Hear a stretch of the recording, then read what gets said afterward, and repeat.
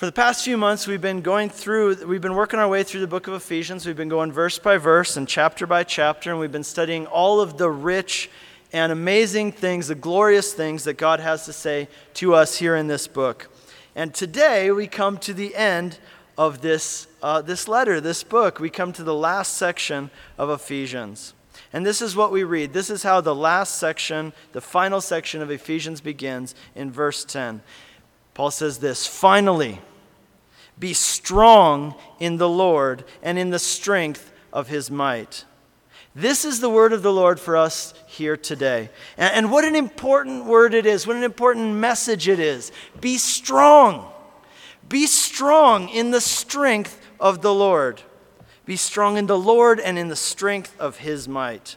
You know, in many ways, here's one of the reasons why this is such a pertinent message for us today, for not only our church, but Christianity as a whole. And that's because I think that in recent decades, perhaps even recent generations, what we've experienced is what we might call the sissification of the saints, right? The wimpification of Christianity, right? And I believe that in part that is due to a Christian culture which has developed, which emphasizes sensitivity and vulnerability. It emphasizes introspection rather than this exhortation here, which is so important, this exhortation to be strong in the strength of the Lord, to stand firm, to resist, and to fight. This is the word of the Lord. You know, I think we could even refer to it as jammy Christianity, right? It's all about, let's get together, and we'll have a slumber party, and we'll wear our jammies, and we'll all be vulnerable together, right? But here, notice this. You got to have this balance here. This is an important message from God's word. Be strong, right? Be strong. Stand firm and fight.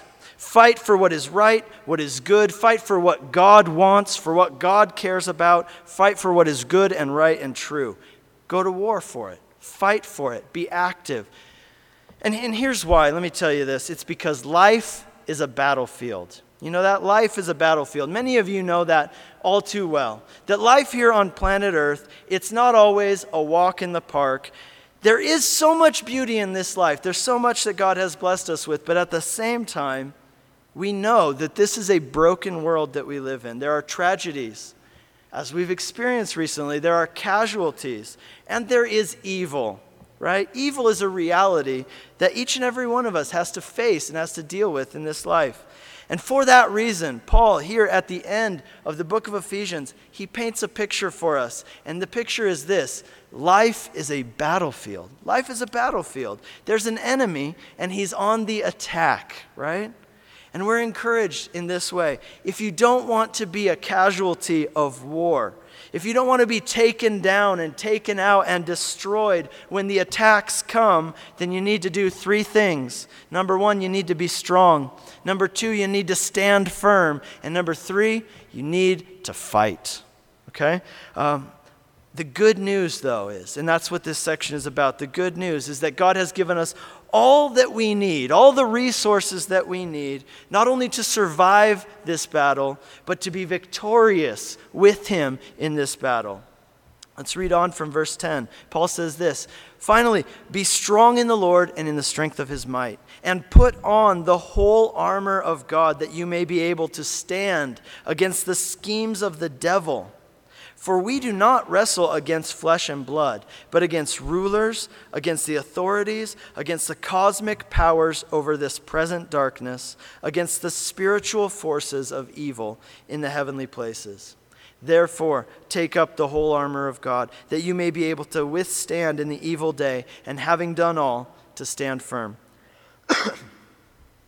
Here's what God's word's telling us. Life is a battlefield. There's a war going on. There's a spiritual battle. There's an enemy who's on the prowl looking to take people down, looking to take people out. So be strong in the strength of the Lord. Get dressed and go to fight. You know, many times, though, the message in modern Christianity, so many times isn't this message. It isn't be strong and put on your armor and go and fight. Rather, it's be vulnerable and put on your jammies. And let's have a slumber party and talk about our feelings, right? Imagine if the American troops went into a war zone, right? They go into a war zone dressed in, those footy pajama things. You know what I'm talking about? Onesies. And they're all, D-Day, storming the beaches of Normandy, carrying, journals and wearing pajamas, right? No, they'd be wiped out. They'd be taken down. And what I've found is this. In counseling couples, counseling individuals, I found this to be such an important message, right? Such a thing that people need to hear these days and be told. Be strong. That's the message. Be strong. Be strong in the strength of the Lord. Put on the armor of God and go fight. Go fight for what God cares about. Go fight for what's right and true. So many people get stuck, right? They get stuck focused on how they've been treated, how they've been hurt, rather than strengthening themselves in the Lord and going to battle. And many times you see people who get stuck and they're just spinning in circles because they're just focused on the wrong thing. Sometimes we need to be told, be strong, put on your armor, and go to war. Go fight. I think another common mistake that people make is that they lose sight of who the true enemy is, right? Don't forget who your real enemy is. The text tells us here that the real battle that's going on is an invisible battle. It's a battle that is being waged in the spiritual realms. It's not against flesh and blood, but there are powers and principalities and spiritual forces of evil in the heavenly places. Many times, that's the problem, that we lose sight of who the real enemy is. We think the enemy is our spouse. We think the enemy is that person who's doing that thing to us, right? We think that the enemy is the liberals or this or that political or social agenda that we need to go fight against. You know what? Here's the thing. The real enemy, the real battle is against the spiritual forces in the heavenly places that are at the root, that are in the background of all of these things that are wrong in the world. In the book of 1 Samuel, we read the story of Saul and David. It's one of my favorite books. I get so much out of it. I was reading it recently, actually, and wanted to share this with you because I think it totally pertains to what we're talking about. In the book of 1 Samuel, if you got your Bible, you can turn there. I'm going to be kind of running you through the book, and then we'll go from 27 to 30 real quickly. In the book of 1 Samuel, we read the story of Saul and David, right? Saul was the first king of Israel. He was chosen by God. You know that? He was chosen by God. And he actually started out as a very good king and actually a very godly man. But as time progressed, Saul changed. And Saul ceased to be a man after God's own heart. That's how he had started out, but it ceased. It changed. Saul became a man who was completely consumed with his image. He was completely consumed with what other people thought of him. And he cared more about what people thought of him than what God thought of him. And he began to disregard the word of God. He began to disregard God's word. He began to do things that were actually in direct opposition to God's heart and God's will and God's word to him. And because of that, it says there that God rejected Saul as king over Israel. And he chose another man in his place, a man who would be a king after God's own heart. That man's name was David. He was just a boy at the time, but he was a man after God's own heart. But here's the thing, though, that happens. This is what's kind of the interesting thing about this book of 1 Samuel. You see that David's anointed king in the middle of the book, but yet the story goes on and David doesn't ever become king until 2 Samuel, right? So what happened was that although God had rejected Saul as king over Israel, even though David had been anointed king, Saul refused to step down. He refused to give up his position. Saul was so threatened by David that he determined to take him out. He determined to kill him. In fact, it started out where he would just kind of try to kill him. He'd throw spears at him. No, he's probably not going to hit him. And then he asked some other guys to go out and kill him. But Saul got to the point where he said, I want you guys to catch him so that I can kill him with my own two hands. So here's what Saul did. He began hunting David, right? And David is on the run. He's living in caves. He's hiding out. It's when a lot of the Psalms are written. Because Saul, he's the king of Israel, and as king, he has the entire army of the nation at his disposal. So he takes the whole army and he sends them out on this mission to seek and destroy David. He says, I want you to find him. I want you to hold on to him so I can kill him with my own two hands. David, he's got a few hundred men with him, right? These are men who are loyal to him, but a few hundred men armed with very little weapons. They're no match for the army of Israel. So what happens there in 1 Samuel 27 is that David, he's been hiding out. He's been on the run for a while, and he says, you know what? I will never be safe. He's going to get me sooner or later. The only place I will be safe is if I seek refuge in the land of the Philistines. So David and his men, they go and they ask for asylum in the land of the Philistines. They become refugees. They become exiles living in the land of the Philistines. You remember they were the enemies of God's people. And he knew that that's the one place where Saul's army wouldn't dare to go and try to get him because it would be a war. The Philistines were actually, quite welcoming to David. They were nicer to him than the people of God were. What a shame that is, right? When the people who don't know God and don't love God are kinder and more generous than the people who do bear the name of God. Let that never be true of us. But here's the deal. The Philistines were super kind to David, and they said, David, you and all your guys, you're welcome to live in our land, and you know what? We'll even give you your own city. You guys can just be there and do your own thing out in the wilderness. And the city he gave them, the name of it was Ziklag, right? It's kind of a cool name. I was thinking the name of my kid that, but then Rosemary was like, nah. So, the city Ziklag, where David and his loyal men, they go out and they live there. And actually they live there in relative peace and prosperity. Things are good for the time that they're there, probably a few years, During that time in Ziklag, they had peace. There's nobody chasing them anymore. They don't have to look over their shoulder all the time. They're not living in caves, right? Things are nice. They have peace and security. They're able to have kids and, have a yard and a pool and, all that stuff. So maybe not the pools, but they were able to, have peace and prosperity. But here's the thing.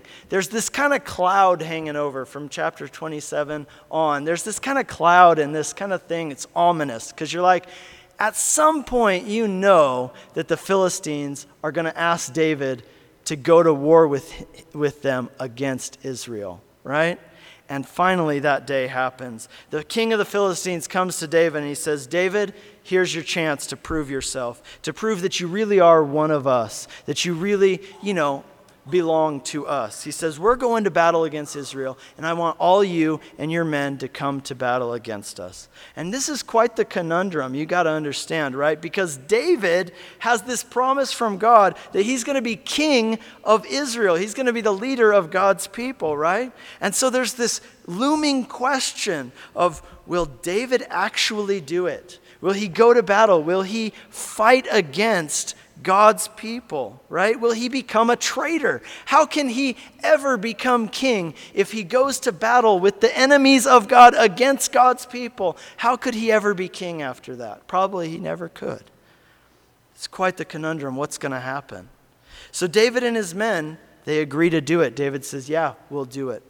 We'll go fight against Israel. I believe that was a big mistake. But here's what happens. They leave their women and children at home in Ziklag, and they go out and they go to the front line where the Philistines are about to attack the nation of Israel. But once they get to the battle lines, some other Philistines see David and his men there, and they say, hey, wait a minute. What are those guys doing here? They're like, hey, wait a second. They can't fight with us. What if this is just some con, right? What if it's just a trap? That these guys were just trying to weasel their way into our army so that once we go to battle, they can just wipe us all out from the inside, right? They're like, we don't trust them. We think this is a trick. The king of the Philistines says to David, he says, look, David, I know you're a solid guy, but these guys don't know you the way that I know you. They don't trust you. So he said, just for the sake of those men, I'm just going to say you guys don't have to go to war with us. Just go ahead and go back home and go back to your women and children in Ziklag.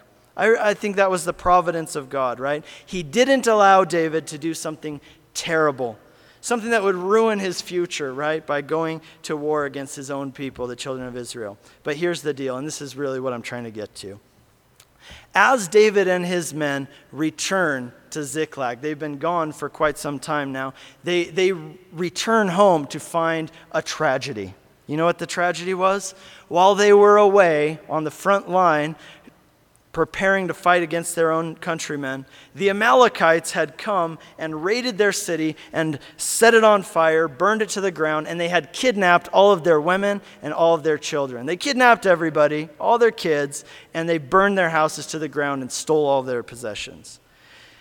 Now try to put yourself in their shoes. I guess you could say that's kind of a bit of a setback, right? Yeah, to say the least. It's kind of a bummer, right? You know, if somebody kidnaps your spouse and your kids and then robs you of all your possessions and then burns your house to the ground, that doesn't feel very good, right? It kind of ruins your day, and you might feel a little bit of disappointment, right? You might feel a little bit hurt if somebody did that to you. And it says there this. It says, David was greatly distressed, for the people spoke of stoning him, because all the people were bitter of soul, each for his sons and daughters. Not only had David lost his own family and his own home and all of his possessions, but now the people are all angry against him. They're blaming him for all of their losses, and they're saying, David, this is all your fault. This is all your fault. If you hadn't taken us out there to fight against our own countrymen, then this never would have happened. We'd still have our families. We'd still have our homes. This was a bad idea anyway, that you would want to even fight against God's people. How could you do that? This is all your fault. What were you thinking? Now we all have to suffer because you made a bad move. So they're so angry with David that they want to kill him, right? And David, needless to say, great understatement here, was greatly distressed. That's because we don't have better words for that. He's like greatly distressed, right? And David knew all too well something that we need to learn, and that's this. Life is a battlefield. David knew that. No surprise to him. Life is a battlefield. Many of you know that. Many of you have experienced that in your own lives. You know that there's an enemy who is on the prowl, and he is seeking to steal, kill, and destroy. But here's the point, and this is what I want you to see. Look at what David did. How did David respond? Because the question is, for you and I, how do we respond? How do we react when the enemy attacks, right? When the enemy tries to rob us and cause destruction in our lives. When the enemy attacks our families, when the enemy attacks our marriages and tries to destroy them, when he tries to get into our lives and kill our relationship with God, or take those things from us which are good and which he loves. How should we react when we're under attack? Well, look at how David reacted when he faced a setback, when he was greatly distressed, when he felt alone and disappointed. First of all, we read this amazing phrase. David strengthened himself in the Lord. David strengthened himself in the Lord. I find that phrase so intriguing. What does that mean? What does it mean to strengthen yourself in the Lord? What does that look like? How do you do that, right? For David, here's what it meant. It meant reminding himself of who God is and what God's promises to him were. Reminding himself of who God is and what God's promises to him were. He was reminding himself, God is strong, God is powerful, God is sovereign, God is providential, and God is redemptive. He can even take bad situations and use them for his good, for our good, and for his glory. That's a redemptive God. And God had promised David something. He promised him that he would be king of Israel. So here's what David does. He reminds himself of the promises of God, of who God is, and he strengthens himself in the Lord. That's something we see David doing throughout the Psalms. Whenever he's weak, whenever he's on the point of despair, when he can't take it anymore, he strengthens himself in the Lord, reminds himself of who God is, and reminds himself of the promises of God to him. This is what Paul is talking about here in Ephesians chapter 6, verse 10. He's saying, be strong in the strength of the Lord. Maybe you say, I don't feel strong. Right? Maybe I don't feel even strong enough to pick myself up from this setback and move on. From this thing that's happened, I don't feel strong enough even in this given situation to do the right thing, the thing that I know is right and good in God's eyes. I don't feel strong enough to do it. Well, here's the point. Don't rely on your own strength, but be strong in the strength of the Lord, in the power of his might, right? Strengthen yourself in the Lord by clinging to his promises and reminding yourself of who he is for you, right? That in your weakness, his strength is made perfect, that his might is sufficient for you. That's the first way that we are to respond to setbacks, to loss, to disappointment. When the enemy causes destruction in your life, you strengthen yourself in the Lord. It's just so important to be strong in the Lord. You know that? I'll give you one reason why. It's important to be strong in the Lord, and here's why. Because no matter who you are, somebody is taking cues from you. Somebody's looking to you for leadership. Somebody's following you. And that person, those people, whoever they are in your life, they need you to be strong in the strength of the Lord because they're taking their cues from you. Mom, Dad, you need to be strong because you got little people who are taking cues from you, right? Whether you're aunt, uncle, brother, sister, boss, cousin, friend, whoever you are, there's somebody who's looking to you and taking cues from you, and they need you to be strong for them in the strength of the Lord. In the first chapter of the book of Joshua, maybe some of you know the story, God tells Joshua 3 times. That's a lot of times, right? 3 times in just a few verses, he says, Joshua, here's what I want you to do. Be strong and be very courageous. You know why? Here's the situation.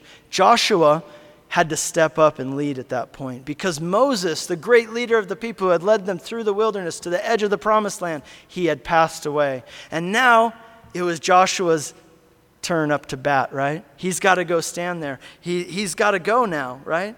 And God's word to him is this: be strong and very courageous. Why? Because there are 3 million people looking to you to take cues. There's 3 million people following you, looking to you for leadership. The children of Israel, right, they're ready to move on into this land of promise, this land flowing with milk and honey.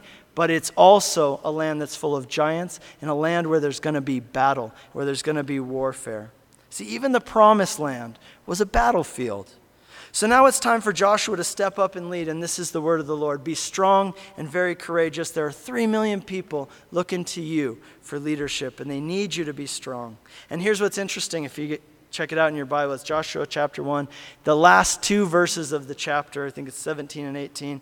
Not only does God tell Joshua 3 times that he needs to be strong and courageous, but the people of Israel, they say to him, Joshua, we love you, man. We're behind you. We're going to follow you and let you lead us all the way. We're with you. But here's the one thing that we ask of you, Joshua. We will follow you, but we just ask this. We want you to be strong and courageous for us.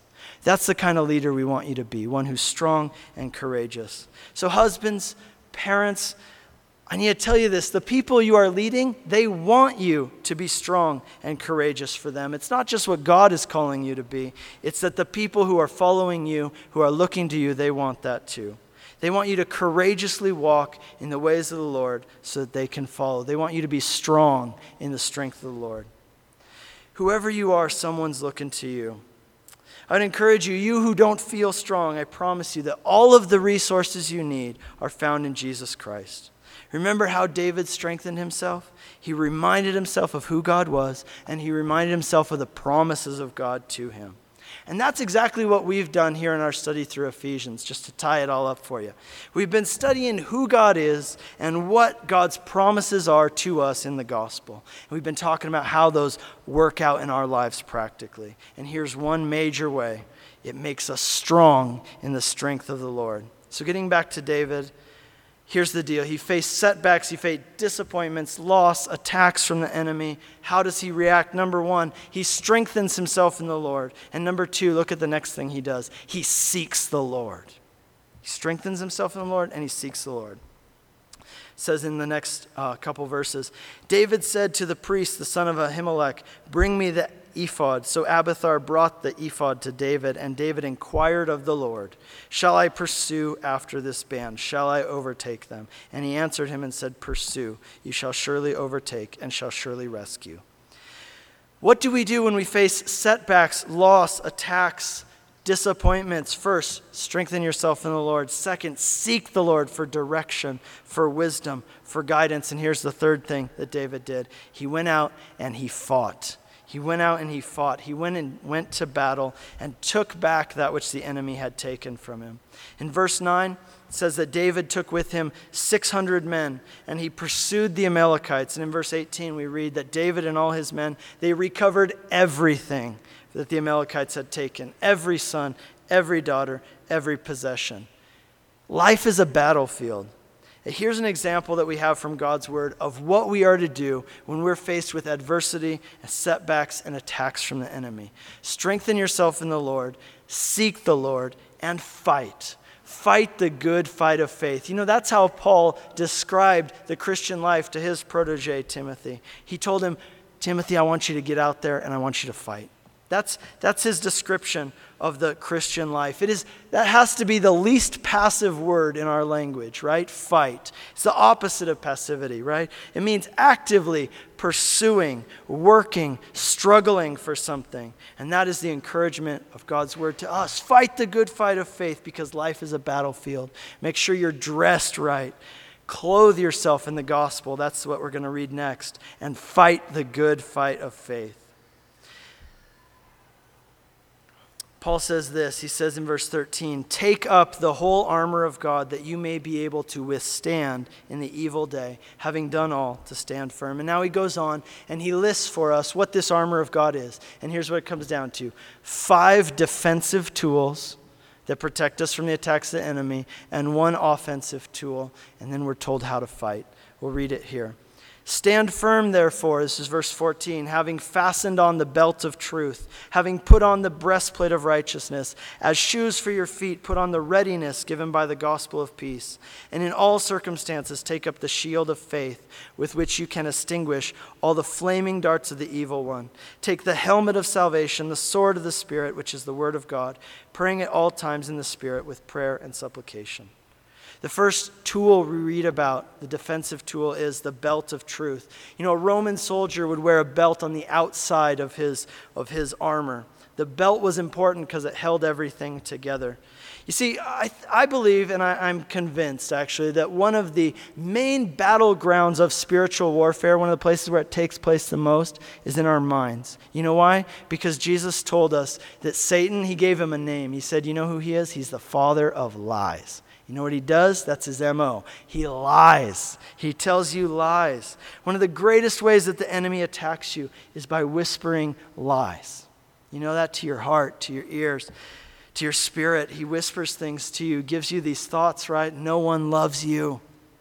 You're just a nuisance. It'd be so much better if you were gone, right? No one wants you. You're worthless. Or hey, you know, eat the forbidden fruit and you will be happy. You see, these are lies.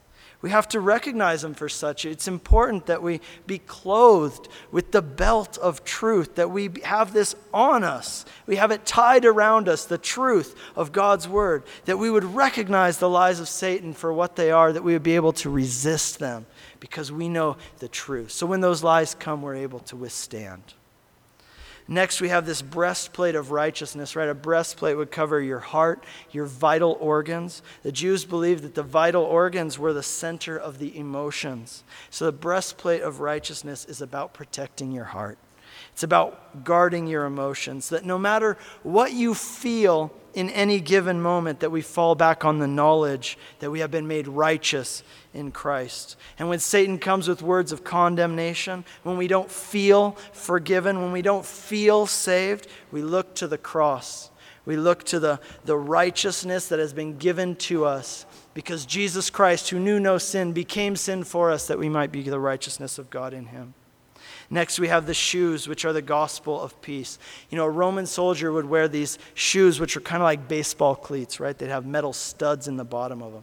The purpose for that was so they could stand their ground, right? So they wouldn't slip, so they wouldn't slide around, so they could dig in and stand firm. And that's what the gospel of peace is for us. It is firm footing, right? It keeps us grounded. It keeps us in the right spot. That's why at Whitefields we take communion almost every week, because we want to be reminded of the gospel in a tangible way that Jesus gave us to be reminded of the gospel, that we might stand firm, that we might not slip, that we might be on firm footing and in the right spot.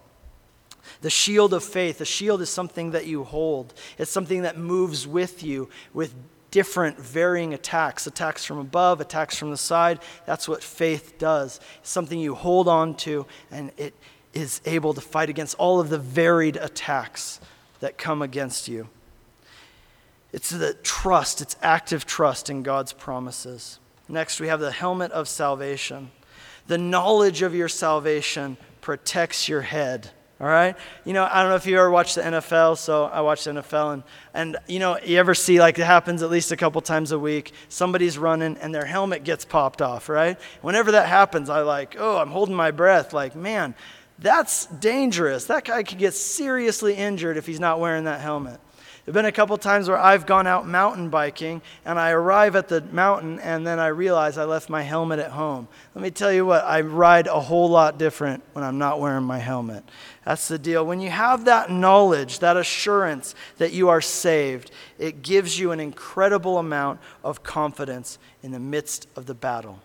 You know that you're locked in, that you're with the Lord. See, these are the things that we need to navigate the battlefield. But then I'm going to close with this. This is how we are to wage war. Take up the sword of the Spirit, which is the word of God, and pray in the Spirit with all prayer and supplication, because it's a spiritual battle. But here's interesting. I noticed this as I was studying. Notice this thing. One thing specifically that Paul encourages them to pray for directly. Verse 18, to that end, keep alert with all perseverance, making supplication for the saints and also for me. Why? That words may be given me in opening my mouth boldly to proclaim the mystery of the gospel, for which I am an ambassador in chains, that I might declare it boldly as I ought to speak. Did you catch that? This is our offensive attack. This is our weapon. This is the way that we take ground. Here it is. It's the gospel. It all comes back to the gospel, right? In this spiritual battleground that is this life, we are to clothe ourselves with the gospel. That's what protects us from the attacks of the enemy. And then we're to go into battle with what? With the gospel. That's how we wage war against the powers of darkness, by bringing in the light of the gospel, the truth of the gospel. The gospel, that message that you are more sinful than you even know, but yet in Christ you are more loved by God than you could ever dare dream. Right? The gospel, that message that you were lost and you were dead in your sin, but God, because of his great love for you, he came to you in Christ that he might redeem you, that he might save you, that he might forgive you, that he might adopt you and give you a new identity and a new name and a new future. Right? It's that gospel that we take up. It's that gospel that we go into battle with. It's the gospel, this message of truth in the face of lies. It's the message of freedom for those who are in bondage. It's the message of strength to the weak. It's the message of healing to the broken. It's this gospel that is the power of God to salvation for all who believe. And that is how we fight. That's how we fight for our kids. That's how we fight for our marriages. That's how we fight for our own souls. That's how we fight for those around us who are lost, by embracing and proclaiming the liberating message of the gospel of truth. We take up the sword of the Spirit, the word of God, and with prayer and supplication, we proclaim this great gospel of Jesus Christ.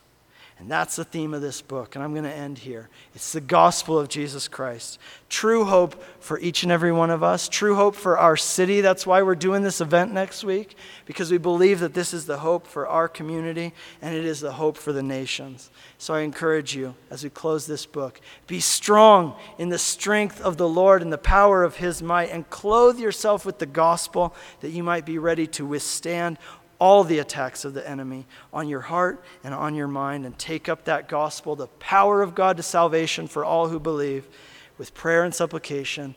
Go and fight.